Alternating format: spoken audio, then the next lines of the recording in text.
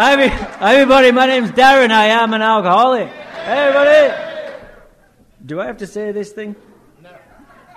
Yes or no? I couldn't remember it if I tried. First of all, Pat is full of shit. For sure he's full of shit. I'm so happy he cussed right now. He just opens the doors wide open. I want you to know right out the gate, I'm the worst drunk I've ever met, man. I'm the worst drunk I've ever met. I still can't believe I'm sober. I can't believe I'm sober and happy. How unbelievable is that? I want to thank Dave for a great host. He's taken us everywhere, looked after us. I love AA, man. I love it. I'm all in. I'm all in because this thing has saved my life. And Pat brought a few friends, sponsees of his and friends of mine now from California, and we had a good time. We ran amok down in, where was it? I don't even know, Cincinnati or someplace? I don't know. But listen, we're all working a good program, right? We're living right. We're doing good. We get kicked off the public transport system today. We're fucking around. I can't believe it. Oh, my God. But don't tell anybody. We work a good program. I didn't know AA was going to be fun, man. I didn't think it was going to be fun. I've seen this thing on the TV in England. By the way, I'm not drunk right now. I'm not having a stroke. I was born in Manchester, England. And on the telly in England, they really depict Alcoholics Anonymous so depressingly, boringly bad. It's like you want to kill yourself before you get there. It would show like, I didn't know you could have fun like this and there can be recovery. I didn't know it was going to be full of party animals like you. Any other party animals in here? I used to be good at this thing. I used to be good at drinking and drugs, you know. I could never become an alcoholic. But it would show these crappy scenes where there'd be, 14 men in a smoky-filled, horrible-looking, gloomy room, and they're all sat in a circle, and they're all fat, bald, ugly, boring. And one of them's like a week sober, and they're all clapping and crying. I'm like, oh my God, I never want to go to that. I'm already suicidally depressed.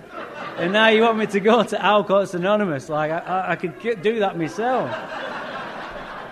So I did not want to come here at all. I also had like a preconceived notion of what it means to be an alcoholic, and can't really be, well, some of you look like you've had a good drink, but, some of you are either too beautiful, too pretty, too young, too businesslike, too well put together. For me, the alcoholic is the bum on Main Street begging for change. He's got a big bushy beard. I know big bushy beards are back in right now, but fuck, they used to have a big bushy beard, and they peed themselves, and oh my God. Fucking hell. Get out of it. I'm going to throw some change at him. Drink it out of a brown paper bag. Like, that's an alcoholic, the thing you see on TV. So for me to end up in Alcoholics Anonymous, it was the last house on the block, man. And I swear to God, it works a lot better when it's like that. And I remember I'd come to America at this point, and I'm maudlin drunk. I'm suicidal. And I end up making that call. I look for the yellow pages, and I can't find Alcoholics Anonymous. Dude, it's in the front of the book, AA, and I'm drunk. And I find the number, and I call, and this lovely lady answers the phone. And she's kind of talking me off the ledge and telling me, have you never been to AA? I've never been to AA. No, it's for losers. I'm going to kill me. I'm not a loser. I just want to kill myself. And she's, well, there's a meeting tomorrow night just down the road from you. It's a men's stag. Why don't you go? I'm like, yeah, whatever. I pass out, I go to bed, I wake up the next day, I'm like, oh my God, what did I say I was going to do? And it was the last house on the block. I'm not a functioning alcoholic. I'm a nightmare drunk. I'm a nightmare. And so I can't say I didn't drink. At my stage of alcoholism, if I'm going to leave my bedroom, let alone my house, I got to have a little bit of vodka in me, you know what I mean? Especially if I'm going to do something really weird like interact with another human. So I showered for the first time in months, and I gelled my hair ever so sexy like I used to be able to back then. And I went down to this meeting. It was nothing like I'd seen on the telly. It was this huge, well-lit room just like this. There were 80-plus men in this room. They were having a good time. There was a vast amount of fun about it all. They seemed happy to see each other. I'm not engaging. I'm sat on my chair. I'm an observer. You know what I mean? I'm not going to catch anything from these happy fucks. You know what I mean? And if you're wondering, fucks in England is spelled Folks. Okay? So, I don't want to catch anything from these happy fucks, so I'm just sat there. Somebody got on engaged. They're all shaking his hand. Somebody else had got on a promotion and what is going on? How can be all this fun about it? And then what happened next really captured my attention. Just underneath, the deadly earnestness kicked in. The meeting's about to start. Everybody shut up, got off the phones and respected the meeting. I'm like, wow, 80 men in a big circle. So as the meeting starts, I think this is a good time to open my jacket pocket, pull out my big bottle of vodka and start drinking in the meeting. And the guy next to me said, fuck, this guy's drinking vodka in the meeting. And I was astounded. I'm like, why is nobody else drinking? Isn't this Alcoholics Anonymous? Don't you have a drinking problem? I, honest to God, couldn't believe it. I stayed drunk in AA for a year. In Santa Barbara. For a year, got quite the reputation. I come into a meeting and someone say, oh my God, look, here's that English fuck. He's going to pull a bottle of vodka out. And I did.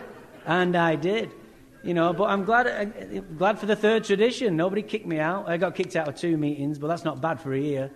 And, but it kept coming back until it was my time. And eventually it was my time. And I'm glad I met somebody. I went to some solid meetings, and they were properly armed with the facts about themselves and the illness of alcoholism. Now, it wasn't always like that. Like I said, I had a good time. I started drinking in England at a typical age. I was young, 13, right? 13, I thought he was going to fall off his chair. Don't look like it. Look at him. He's like, you boring bastard. 13? I was drinking at 8, little mouth. All right. What I've come to understand in AA is that you can never outdo another alcoholic. So don't even try, right? This one-woman speaker, me and Pat know her, she's great. She gives a good talk. But her whole story, her whole pitch surrounds the fact that she was drunk in her mother's womb. In the womb. Oh, my God. Give me a fucking break, lady. Okay, Teresa, you win. You win. Why don't you just give all the talks all around California? Fucking hell. I think she was born blowing a .25, smoking a pack of Marlboro Reds. Get it out. Get her out. Give her a gin and tonic. So I'm drinking at 13 like a weekend warrior, drinking stolen bottles of cider. I drink through school, I drink through college.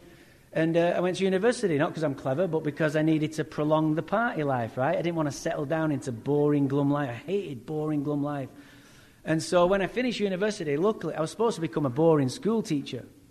But thank God, my brother saved the day. Now, he's 6 years older than me, and he's already a somewhat successful businessman. And he had an idea for a new business venture. And it was brilliant, right? And we made a good team. I came back from Brighton and down south and came back to Manchester. And we formed this partnership. And it was to do with the auto insurance business. But if someone had a road traffic accident, that wasn't their fault, I would take over the claim. I would give them a replacement vehicle. Now, my brother's a brilliant businessman, and I'm like you, I'm a good bullshitter. You know what I mean? Let's call him the marketing director. So the two of us just made a good team. And, every time a check came in, we'd buy another vehicle. And before we knew it, people were saying, wow, you're doing good. You'll have to get some offices. And we got some offices in Manchester. You'll need a secretary. We got a secretary. And we had dozens of people working for us. And we ended up with over 100 vehicles. And within 2 years, we had outstanding invoices of almost $2 million. And I'm about 25 at this point, and I had arrived. And I'm driving a nice sports car, and I've got Miss Manchester on my arm. But it's around age 25 or 26 when alcoholism starts to take its mighty grip on me. And it doesn't come in the form of me waking up one day in a bush drinking vodka. It's more subtle than that, and it's progressive as we now know. It comes in the form of massive amounts of anxiety, right, Fred? It comes in the form of depression. And it comes in the form of a spiritual illness that wants to separate me from you, get me alone, and kill me. And the problem for us is that, or for me, was I have to keep the facade going. It's more important for me to keep the facade going that everything's okay than to tell you the truth. So alcoholism looks a lot like depression. People say to me, I'm like this, oh my God, and they'll be like, Darren, how are you doing? Hey, I'm great. How are you doing? How are you doing? Yeah, wonderful. Like, no, I'm not. I'm dying. I'm beginning to die slowly of this soul sickness that's eating me alive from the inside out.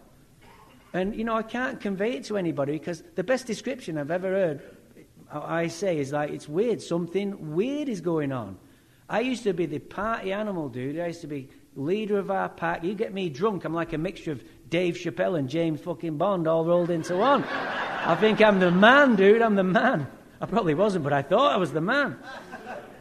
So the drinking's still working at this stage of my alcoholism. The drinking is working. I'm having a good time, but during the day when I'm sober, alcoholism is killing me. It's killing me, wanting me to separate me from you. And I would be walking down the hallway of my business that I own, and a junior 17-year-old will be walking up the other way, and he's all excited because he's about to see the boss. And I'm so nervous, I've got to book off into an office just to hide because I can't stand that, because I might lose my shit, right? And I'm starting to kind of hang on by a thread even at this stage of alcoholism. It really interfered with my work, my business. Like I would be sat outside in my nice sports car, paralyzed with fear that I can't go into the business meeting that I'd set up to meet with the CEO of an important insurance company the day before. I can't do it. I'm like, what is wrong with me? I used to be confident. I used to be outgoing. Now, it's not the drinking. The drinking's the only time I feel good. I go out that night and the old fierce determination to win comes back and I'm king of the shit again, right? So this is what's cunning, baffling and powerful about alcoholism. Things got so bad, I was just avoiding my responsibilities so much. Like, I could never turn up on a Monday morning, ever. Because like any good alcoholic, my weekends are longer than my week, right? Thursday, Friday, Saturday, Sunday. And sometimes I'd have to go into work with a hangover so bad that most normal people would dial 911, right? And we've just dragged... Remember having to go to the bank one day and present some checks on a Monday morning, and my brother made me do it, because my brother's onto me. Everyone else can pull the wool over their eyes, and I'm the boss, so shut up. My brother, though, he's all over me. And I had to go and present these checks, and I'm sat in my nice car, and I can see the entrance to the bank, but I know this is going to be tough, dude.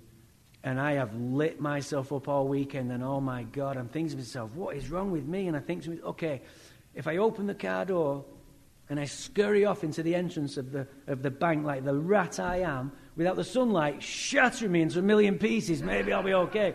And I go into the bank and I get in there, I just want to get in and get out. I've got my suit on, I think I look all right, but I'm sweating even though it's freezing outside. And I rush into the bank and there's a goddamn line right in front of me. And it's not moving, dude. It's not moving. And you know what's happening next? I'm about to lose my shit. And the walls are closing in. And these two are talking about me over here. And he's giving me a funny look. And I'm just waiting for the guy in front of me to just turn around and look at me and say, like, what's wrong with you? I'd be like, I don't know. Do you know? Because I don't know. I'd have to leave, like. It got so bad. I was in a boardroom meeting. We're a shareholding company at this point. There's 4 directors. I'm not paying attention like usual. I hated those things. Until he heard my brother say, so yeah, Darren, we've all had a meeting before this meeting, and we don't know what's wrong with you, but we're going to have to let you go. It's decided. It's final. And I start to wake up and go, wait, what? What? You're going to let me go? I built this business up from my bedroom, you bastard. You know, well, Darren, there's something wrong with you, and you need to go. And I was furious because all my fears were playing out. I knew this day was coming. So I kicked the table over, and I went to go give my brother a flying headbutt. I believe in clear communication, you know what I mean? And the finance director tackles me, and it's just one of those awful scenes where a classic alcoholic moment where Darren's been found out. We've all had a boom. Found out the mask had slipped. He was onto me. And so I walk home that day. It's the most depressing, worst day of my life up to that point. I have to leave the car there. They're going to cut me a crappy check in a few weeks. It was the worst time to exit the business, all this stuff. And I go out that night as a Thursday night. And all I care about, like any good alcoholic, is to spin the story. I need to get ahead of this story before it gets out. Who was in the room? Who wasn't? And so I get to I've been depressed all day, and I get to the bar, I have a couple of stiff drinks, and the old fierce determination to win comes right back. And here comes Simon, and here comes my mate Dave, and I said to him, you hear that bullshit today? My brother's a wanker, dude. I can do anything I put my mind to. I told them where to go. Don't you listen to that bullshit. And they bought it. They're like, yeah, Darren, you did. You can do anything. And they bought it, and that's all I cared about. And I had an audience at this point. I said to him, when I was a student, I used to like go traveling and shit. So I think that's what I'm going to do. I'm going to go traveling. In fact, I'm going to go to America and I'm going to become president or some shit. That's what I'm going to do. Hey, apparently any fucker can become president over here. So I give it a go. I wasn't short of confidence, especially when I'd had a little drink. Now, I think the problem is England and the shitty UK weather. I think the problem is my girlfriend. She keeps leaving me for stupid shit like me cheating on her and stuff. I think the problem is my brother because he's a right wanker, right? But no, somebody puts the problem and checks him onto an international flight at Manchester Airport and flies him all the way to LAX. And I came to America just to chill out, man. I came to America just to take the edge off because I'd had a rough go, right? I came to America for a 2-week vacation 22 years ago. 22 years, swear to God. I never made it home. I didn't know I was going to circle the drain of life and almost die of untreated alcoholism. I thought I'm just going to go and have a good time for a bit. Now, an uncle who I'd never met before, comes and picks me up, rolls a big blunt, says, "How you doing? I'm your Uncle Paddy." I said, "I'm Darren." And we start sharing this joint and go up the 101 all the way to Santa Barbara. This guy owns a pub in downtown Santa Barbara. There is a God. Now, on the plane, I'm thinking, Darren, you need to calm things down. Something's wrong. I'm not an alcoholic because I'm a king shit when I'm drinking, but something's going on with me. Maybe I should stop doing drugs. Now, this is Alcoholics Anonymous, and I'm going to, talk mostly about alcoholism, but I did try cocaine once for 20 fucking years. I love that shit. I love speed. I love amphetamines. I love anything that will allow me to drink pat under the table. You know what I mean? So I'm thinking I've got to calm things down, but, dude, when I'm on holiday, I like to have a drink. So we end up in this little beach town called Santa Barbara. It's like heaven on earth, nothing like Manchester, which is rough as can be where I'm from. And I just fall into this party animal atmosphere. And everybody loves me cousin. And I'm the new kid in town. I've got a funny accent. And I decided to stay for 3 months, what my visa waiver would allow. And then when that runs out, a friend from England comes and flies over. I buy an SUV. And we travel the whole of America for 6 months, like a big loop around America, 12,000 miles, 32 states. We see everything a tourist would want to see. I'm drunk off my ass in every town, city, and state. By the time we get back, and I'm drunk, by the time we get back to Santa Barbara, I have 7 outstanding warrants in 5 different states. That means I had a good time, right? I had a good time. So now I've no income. I've spent all my money. And my cousin offers me to become a bartender in his English pub. I'm like, oh my God, it was the best job in the world and the worst job in the world, all rolled into one. And so this is just like, now at this stage of my alcoholism, hanging on by a thread. The lack of responsibility I'd had for the previous 6 months really is going to mask my alcoholism, right? Because if you think about it, people say like, I was drinking too much, I was drunk all the time, I was high all the time. I have no problem with being drunk all the time. I have no problem at all. That's not the problem. It's a problem for other people. It's a problem for the authorities. It's a problem for spouses. It's a problem for your boss. It's not a problem for me. The problem for me is turning up sober to do a job kind of responsibly, or turn up for life responsibly. Now, I had to go to work, and I'm losing my mind from a heightened state of anxiety, and it is just an absolute torturous nightmare. So then I need a drink to go to work. I remember thinking I just got to get out of this fast lane, man. And you start getting into the downtown scene, it is just a slippery slope. I'd have to drink on my days off because the terrors were upon me. And as soon as I'd have a drink, oh my God, that's all we want, that sense of relief. And so I would wake up and I'd be sweating, the bed stinks awful, there's Jägermeister coming out of every pore. And I'm trying to think, geez, did I even work yesterday? What day is it? Oh my God. And I'd have a shadowy recollection of me being the bartender being slumped on the stool in my bar by the locals, and I'm watching them serving each other, thinking, this ain't right, man. And I'm so jittery and nervous, and I'm thinking, what is wrong with me? I used to be an entrepreneur. Other people used to rely on me, and I knew I couldn't do stuff like that. Did you ever get to that point where you've done so much hard alcohol or done so many drugs, you've ruined your wiring? I had ruined me wiring. I knew I couldn't do those kind of tasks anymore. Even basic tasks, I just couldn't do it. I'm like, what is wrong with me? I'm thinking to myself, oh my God, well, please at least don't be a Wednesday because I've got to go to work on Wednesdays. Like, oh my God, it's Wednesday. And it's 9 a.m. I said, well, it's to live my life. It's 9 a.m. I've got to be there at 9:30. So I jump in the shower. Now, I've got a plan of action, and it involves alcohol, right? Because I need to dumb myself down. I'm crawling out of my skin. I jump on my bike because I don't want another DUI. I'm bombing it down State Street. Huge delivery trucks are coming up the other way, and I fantasized every day about just going to one of those delivery trucks. And it would look like an accident. And only you know what I'm talking about. And I'd make it all the way. My plan is I've got to go to Dargan's Irish pub to have a cheeky drink, to go across the road to the English bar and 10 bar. I think I'm doing my boss a favour by doing this. There's no other way I could pull it off. So I'd put my bike outside on the hedge. I'd grab the door handle. Within the nanosecond of holding that handle, I've changed my mind 6 times. Just go out onto State Street and kill yourself. No, not now. And open the door to the huge empty Irish bar. Same scene as usual. There's beautiful Yvonne cleaning some beer pumps. She was gorgeous. She was way out of my league. Now, what I've been thinking about all the way down is this has to look normal. Who else needs a drink at 9:15 in the morning? So I'm trying to finagle a drink into the conversation. I walk in. I'm like this. Oh, my God. She looks at me. I go, hey, Yvonne, how you doing? She's all, Jesus, Darren, how you doing, young fella? I said, I'm okay, but I went out last night and I shouldn't have drank too much. I think I got the flu and I got to go to work and I want to take today off, but I've taken the previous 14 Wednesdays off with a hangover so bad. And magically she said to me, would you like a pint?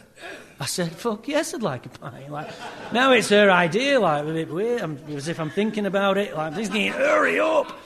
And so I walk up to the bar. Now here's the problem.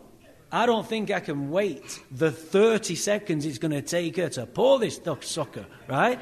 She waltzes around the bar and she's pouring it away, and I'm just like, oh my God, and she looks my way, and hey, she finishes pouring it, and she comes all the way, comes up to me, puts it in front of me, but stands there looking at me like she wants to chit-chat or some shit.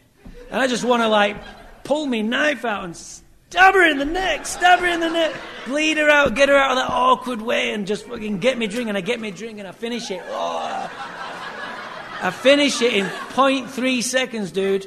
But it hasn't quite done the trick. I'm going to have a nervous mental breakdown. I say, Yvonne, that was nice, thank you so much, but there's something really wrong with me. And I don't know what she said. Would you like a Jaeger?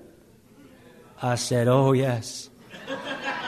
She doesn't bother with that shot glass bullshit. She gives me a tumbler full of that stuff, right? I'm feeling better just watching her pour that sucker all the way in. Give me that thing. And I get that thing and I glug it down. Glug, glug, glug, glug, glug, glug. Oh, hey! What was the problem, dude? I've gone from a trembling, despairing, nervous wreck to a man brimming over with self-reliance. Like that in 30 seconds. Now I'm all cocky and confident. Now I'm going to go to work. I might even come back and shag Yvonne on my break. You never know. I go to work. I overshoot the mark. I wake up the next day. I've got 3 missed calls from the boss. Oh, my God, that sense of impending doom. Do you know why we live with that sense of impending doom? Because something bad is going to happen. That's why. And I answer the phone, it's me boss. Get down here now. Oh, God, that gut punch. And I go all the way down, I'm crying when I get to the... Now, I know the gig is up. I had a job where you're allowed to have a cheeky little drink, and I even screwed that up. And I went in and said, please, Raf, please don't fire me. You're out of here. There's something wrong with you. You have to go back to England. You have to go to rehab. I don't know what you need to do, but you're a liability. You're not coming here. And I lost that job, and I went home. I came back to my bar the next day to see who took my shift. And I threw a pint over him. Oh, my God. Darren, out. We never want to see you again. It took me 2 weeks to get barred from every pub in downtown Santa Barbara. James Joyce, O'Malley's, Old Kings Road. The Sportsman is difficult to get barred from. Yeah, manage that one as well. So now I'm just living to drink. I'm not a functioning alcoholic. I'm not a cute alcoholic. I'm a nightmare. 2 to 3 big bottles of vodka a day, drunk. And nobody's seen me for months. I'm living in a crappy house, in a shitty room, on the west side of town. I have my own entrance, so nobody has to bother with me. The 3 other bartenders want nothing to do with me, and that's fine with me. And I'm just living to drink. And a typical day for me would be I would come to, and it would be pitch black outside. I have no idea whether it's night or day. I'd figure it out. It's 5 a.m., that darkest hour before the dawn.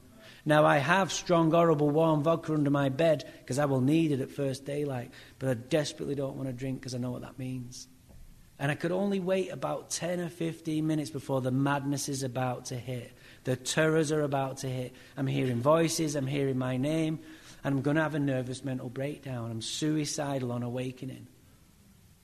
And I know what will make the big hurt away. The problem is this, though. The problem is this will immediately work, but then I am immediately fucked. That's how alcohol works for me. And so I reach under the bed, and I've got big tall bottles of vodka. I'm always drinking with 4 fingers left in it. And I will need that. It's like a science project. And I suck that down, finish it before 6 just to take away the thoughts of suicide. But here's the problem. I've just fed the beast, and now the beast needs feeding. And I would put on my baggy clothes, and I'd stumble along to Foodland liquor store less than 1 block away to steal 2 or hopefully 3 big bottles of vodka. One time I'm going along there, and I see my reflection in a huge shop front window, and it's so outrageous I come back to look at it. I'm like, oh my God. And I go all the way up, I'm like, ah. And I got a big bushy beard. My hair is everywhere, dude. I'm sunken down and yellow with jaundice. I'm so underweight. I look 15 years older than I should. I remember I said to myself, wow, I better not tell anyone about that. And I carry on to food like the door. And I steal me vodka, I come clinking off home. No, you can't just get at home and pound the vodka and pass out. No. It's like a science project. I've got it, depending on how much I've stolen, that first bottle needs to get me into the later afternoon. For the second bottle to get me to later at night. I'm trying to get to 9 o'clock or 10 o'clock or maybe 11 o'clock at night to catch a good enough sleep to wake up and not have to drink like that ever again. And it says the mind and body are marvelous mechanisms. I drank like that for 2 more years. 2 more years of jails, institutions, and death was close and death was welcomed. The first speaker talked about that. You can't scare an alcoholic with death at that stage of alcoholism. It's like, bring it on, dude. But it doesn't have the dignity to take us quickly. My fear is not dying an alcoholic death. My fear is living an alcoholic life. Some of us don't die. We are tough. And here's how I got sober. I came to one morning, there was no vodka under my bed. That had never, ever, ever happened to me before. There wasn't even an empty bottle. I took it as a sign that this is the day I'm going to kill myself. And I was fine with that. I tried to kill myself 2 months prior. All my roommates were downtown at midnight, having excluded me again as usual. I'm maudlin drunk. And I remember one of them has an arsenal of weapons in his bedroom. So I break in, I jimmy the door, and I break in there. I find, and I'm an English guy, I don't know what to do with a fucking gun, you know what I mean? But I find the loaded gun. I go in, staggering into the living room, and I put it in my mouth. It's heavy on my teeth. I'm like, do I blow the back of my head off, or do you shoot up through the roof of your mouth? Then the thought came to me, Darren, if you pull the trigger right now, it's late. If you pull the trigger, you'll definitely wake the neighbours up. You know what I mean? I'm too polite for that shit. So I throw the loaded gun back in the room, go back to my miserable part of the house, and finish the job. 1 month after that, I found a whole bottle of pills in my other roommate's bedroom. And I Googled it. This shit should have killed a goddamn elephant, dude. I took all that with a big bottle of vodka and I just came through it. I don't know how I survived it. I had a rotten stomach for over a month. But today I'm going to kill myself. And I'm as calm as can be. I wait a couple of hours figuring out how to do it. And I decide to throw myself off Santa Barbara's biggest bridge. It's called Cold Springs Bridge. A popular suicide spot in my area, a bit like the Golden Gate. So I jump in my beat-up vehicle. I drive all the way up this mountain road. And I park and I walk to the centre of the bridge. And I pause because I know it's going to kill me mum.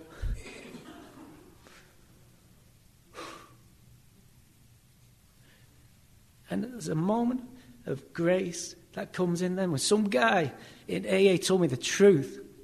And I was sharing drunk and saying, this shit doesn't work. AA sucks. Fuck you. And he took me to the side and said, Darren, you can't say AA doesn't work. You've never done anything to do with AA. And I'd been, I'm coming here for a year, old man. He said, well, first of all, you have to come sober for it to work better, man. Okay? And he said, and a drunk like you need to go through the 12 steps to have a spiritual awakening, all this. And all this information come like, oh, my God, he's right. I've never done that shit. I had 2 secrets. One is that I didn't have a sponsor, and 2, I didn't know what a step was. I was just turning up drunk to get there. And so I know I can't just come skipping into AA going, where's those golden 12 steps? I'm so happy to be here. You know, I needed to be medically detoxed one more time. I've been going to the lockdown psychiatric unit regularly. And so I jump in my vehicle, I drive all the way back down to Santa Barbara. I go to Cottage Hospital emergency room and I park in my usual spot. I'd been there 4 times that year. It was only April. As I pull in, I sideswipe the car next to me. I've just driven down a goddamn mountain road and I have a crash in the car park of the hospital. The security there, 2 police cops are around the corner. They come around to see what all the noise was, and I get out of the car and say, I'm sorry, sir, that was my fault. I've got my ID, but I need to go into the hospital. 2 cops, the first one comes right up to me, and first thing he says was, whoa, have you been drinking? And I'm like, that's a weird first question. I said, no, mate, have you? They don't like that approach.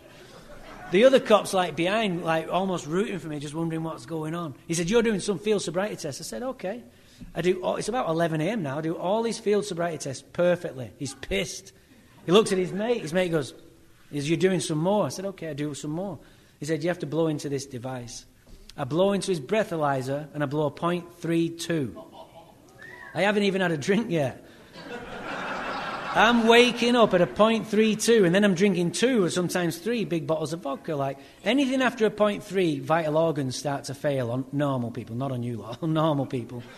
And at a 0.4, you're in a coma, and it's a medical fact that many of them would die. They cannot believe it. They're like jibber-jabbering with each other, and I'm like, is this a good thing or is this a bad thing? And then he comes towards me and gets the handcuffs out. I'm like, I've been unusually confident until then. I said, whoa, what are you doing? He said, turn around, you're going to... And I have detoxed in jail before, man. It is the worst horror of your life. And I said, look, dude, if you take me to jail right now, I will kill somebody. I said, I'm small, mate, but I am dangerous. I'm telling you now. Then I started to use the language of Alcoholics Anonymous and start telling him, like I knew him, look, I've been going to AA, but I haven't been doing shit. I need to get a sponsor. I need to do the 12 steps. Please let me into the lockdown psychiatric unit. They have a file on me in there. And something magical starts to happen. Of course, they arrest me, but they don't take me to jail. They take me to the take me to the police station. Thank God, that felt so much safer to me. And now I'm handcuffed in the back of the squad car, and we're getting along great. They radio ahead to tell their colleagues. They said, oh, my God, we've got this Irishman, and he blew a 0.32. I said, I'm English, you moron! Okay. They fingerprint me on there, and somebody they know and trust comes and picks me up and takes me back to the lockdown psychiatric unit. It's almost like, so what? I've been there 4 times. I've gotten drunk twice on the way home from there. Now, the lockdown psychiatric unit, I know it sounds a little bit miserable and stuff. It is a bit like One Flew Over the Cuckoo's Nest. But I love me some lockdown psychiatric unit, me. I love it. Because now I'm getting a bit jittery and the DTs are coming in, and I know what's coming my way. A lot of narcotics are coming my way, mate. And I know the drill. I know the drill in there. I know everybody that works in there. And I go to the little window where the person's working behind there, and I know her and she knows me, and like, hello, Mary, back again, love. Did you have a nice Christmas? Yeah, okay. I would like 118 Valiums, please. 2 pints of Seroquel. Whatever the fuck they are on the top shelf, they look ace. I would like my usual room, unless that's taken, Mary, and then I'll have the penthouse suite. That's all right with you. And they take me laces off me, they take me belt off me so I don't kill myself, and they put me in my room, and now I know what I need to do next. I know exactly what I need to do next. I need to find myself a girlfriend. That's what I need to do. And I'm all lit up. I'm confident. I wanted to kill myself a few hours previously. Now I'm ready to start judging people again. Look at all these losers in the lockdown psychiatric unit. What a bunch of morons. And so I know I'm going to find her. I'm going to find her in the day room. She's going to be in the TV room. So I go sauntering into the TV room. Look at all these weirdos here. And then I see her, the love of my life. I see her. She's doing the nuttiest bird in there. She's doing laps around the couch. I'm like, oh, she's gorgeous. Look at her over there. And I go over to her. She's got like black hair and it's all in front of her. She looks like that girl out of that film. What's it called? The fucking Ring or something. She's going, and I lovingly go up to her and I grab her by the hand and we do laps around the couch together. It's just love, dude. And then they detox me from the alcohol and they detox me from the drugs. They detox me from, they let me out. And they pop me out 9 days sober one more time. But so what? What's the difference? This time I'd hit bottom. It wasn't my worst drunk. Hitting bottom gets misrepresented in Alcoholics Anonymous all the time. Hitting bottom for me is very specific. Hitting bottom is when you ask somebody for help and follow through with all the directions. The rest of it's a bunch of bullshit in our bullshit war stories. Think about it. My friends tell me, Darren, I was in prison drinking Pruno out of the bed frame and gang warfare going on. I'm like, that's a bad story, dude, but you hadn't hit bottom. I hadn't hit bottom. I'm like, no, you carried on drinking and using. Or the girl will tell me, Darren, I was selling my body on State Street so I could get high 10 minutes later. I'm like, listen, love, that's a bad story, but you haven't hit bottom. Hitting bottoms when you ask for help and follow through with all the directions. And I came out of the lockdown psychiatric unit. It was a Wednesday. I didn't get drunk that afternoon, and I went to a very powerful men's stag called the Junkyard Dogs on a Wednesday night. There was dozens of men properly armed with the facts about themselves and the illness of alcoholism. They'd seen me in a state that whole year. I went straight up to Mike. I said, hey, Mike, I just got out of the unit again. I'm going to drink tonight, dude. You know it, I know it. What do I have to do? And he looked at me and went, Jesus, Darren, are you sober right now? I said, yeah. He'd never seen me sober. He said, oh my God, let's get into action. Let's do a third step prayer. Normally we do some reading, 60 pages, ABCs. Let's just do a third step prayer. Now, I don't pray, dude. I don't believe in God. I hate religion. I hate all that shit. I said, what, in front of all these 80 men? He said, yeah. I said, okay. I said, okay, because the no had been beaten out of me, man. The no had been beaten out of me. And I hit my knees. We did the third step prayer in front of everybody. We went into that meeting. It was great. I went home that night and I wrote 100 names on my fourth step. I got up at 5 a.m. the next day, shaking and baking, and I wrote 100 more. And I called this man, and it wasn't even 6 a.m. And he answered the phone. He answered the phone, man. I can never repay this man. Because he knew. He knew it was me, and he knew I was going to drink again. And I called him 12 times that day to finish all 3 inventories. I went to his house the next day and we did my fifth step. And before he sent me home for my hour, he gave me a big hug and said, Darren, this has never happened to me before, dude. I said, I'm glad you're feeling good, Mike, because I feel like shit, dude. I said, oh, don't worry, dude. Trust in the process. And then we did 6 and 7. And then I transferred my list and I added to my list. On my 4th day of sobriety, I went around Santa Barbara and made 21 amends. 21 amends. I was rocketed into a 4th dimension. I couldn't believe it. Shit, my heart, my little English heart filled up so much. I'm like, this is true. This is why Dave's into it so much. This is why the speakers are going to have a good time. This is why Pat sponsors all these. It must have happened. It happened to me. Finally, I saw, I felt, I believed. And a full heart, man, a full heart. If you've had a full heart, you know what I'm talking about. You want to call that God? I don't give a shit. I don't care. And I realised, oh my God, this is why my little mum likes to go to church on Sundays so much. Most boring hour of my life. But it must fill a little heart. So I kind of got it. I was overwhelmed. I'd recovered from alcoholism there and then. I felt so good. I got up the next day and I went to Foodland Liquor Store. And I said, I need to speak to the manager. I said, look, man, I'm sorry to tell you this. I live less than 1 block away. I'm a really bad drunk, but I'm trying to live differently. I've been stealing from your store for well over a year. It comes to $2,750. I've just started work for the first time in years, dude, and it's Friday. There's $25. $25. I said, I'll be back every Friday with $25 on payday till I've paid that whole amount off and any interest you determine. I said, is there anything else I can do to make this right? And he said, wow. And I said, wow. And I floated off to make some more financial amends. I couldn't believe how good it felt to give you your money back. I said to my sponsor, what's next? He said, Jesus, Darren, this has never happened to me before. 10 and 11, like 10 and 11, what are you talking about? I said, yeah, I'll show you what to do right here, right now, to postpone the punishment of. I'll show you what to do in the morning, what to do at night. I'm like, what? He said, yeah, you can stay sober the rest of your life if you continue to do this. But you need to do all of it. All of it. I call it the guaranteed version of sobriety. 2 minutes in the morning, 2 minutes at night. I'm all, postpone the punishment of. He said, yeah, weren't you being punished your last few weeks, months, or even years of your drinking and using? Dude, it was a living hell. And I get to put that off 1 day at a time. Prayer and meditation, even though I don't know what I'm doing. I got to try it and review your day. I'm like, oh my God. I said, I am in, dude. I am in. I am sold on the plan outline in this book. Now, I'll tell you now, I absolutely suck at meditation. I suck at it. Bad.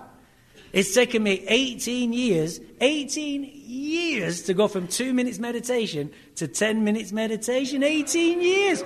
But hey, God loves him a little trier, dude. God loves him a little fucking trier. My God is laughing his bearded ass off at me doing my shitty prayer meditation in the mornings in my bedroom. Laughing his ass off going, look at that little fuck doing his shitty prayer meditation. Look at him. And he sucks at it as well. Look at him. But he says this, he says, you know what? Check. Give that little wanker another day of sobriety. That's what my God does. He doesn't care that I'm a potty-mouthed man from Manchester. He cares about my actions and my helping others. And I was dude, I'm sold on the plan outline in this book. This is the best thing that's ever happened to me. Now, you've got to feed your own soul around here. They're talking about going to one meeting a week. Dude, that will not cut it for me. Now, you've got to decide between yourself and your sponsor what fills your soul and feeds your soul. But I have to be active. I have to go to a shitload of meetings. I have to do H&I. I started sponsoring people at 30 Days Sober. I didn't know what I was doing, but my sponsor knew. Right? I just have to be into action. I got to be in the trenches doing it all. I have to work a very, very good program just to feel normal, dude. Yeah, you're sick as me, some of you. Just to feel normal. I got to work a very, very good program. Dude, I sponsor so many men in Santa Barbara. I do so much AA. I should be the Dalai fucking Lama or some shit. You know? I do all that just to feel normal. I'm the kind of alcoholic, I need affection all the time. I need praise all the time. I need petting. I should have been a fucking dog or a cat or something. I need to be petted, dude. I want a round of applause for not hitting snooze and getting up right away. You know what I mean?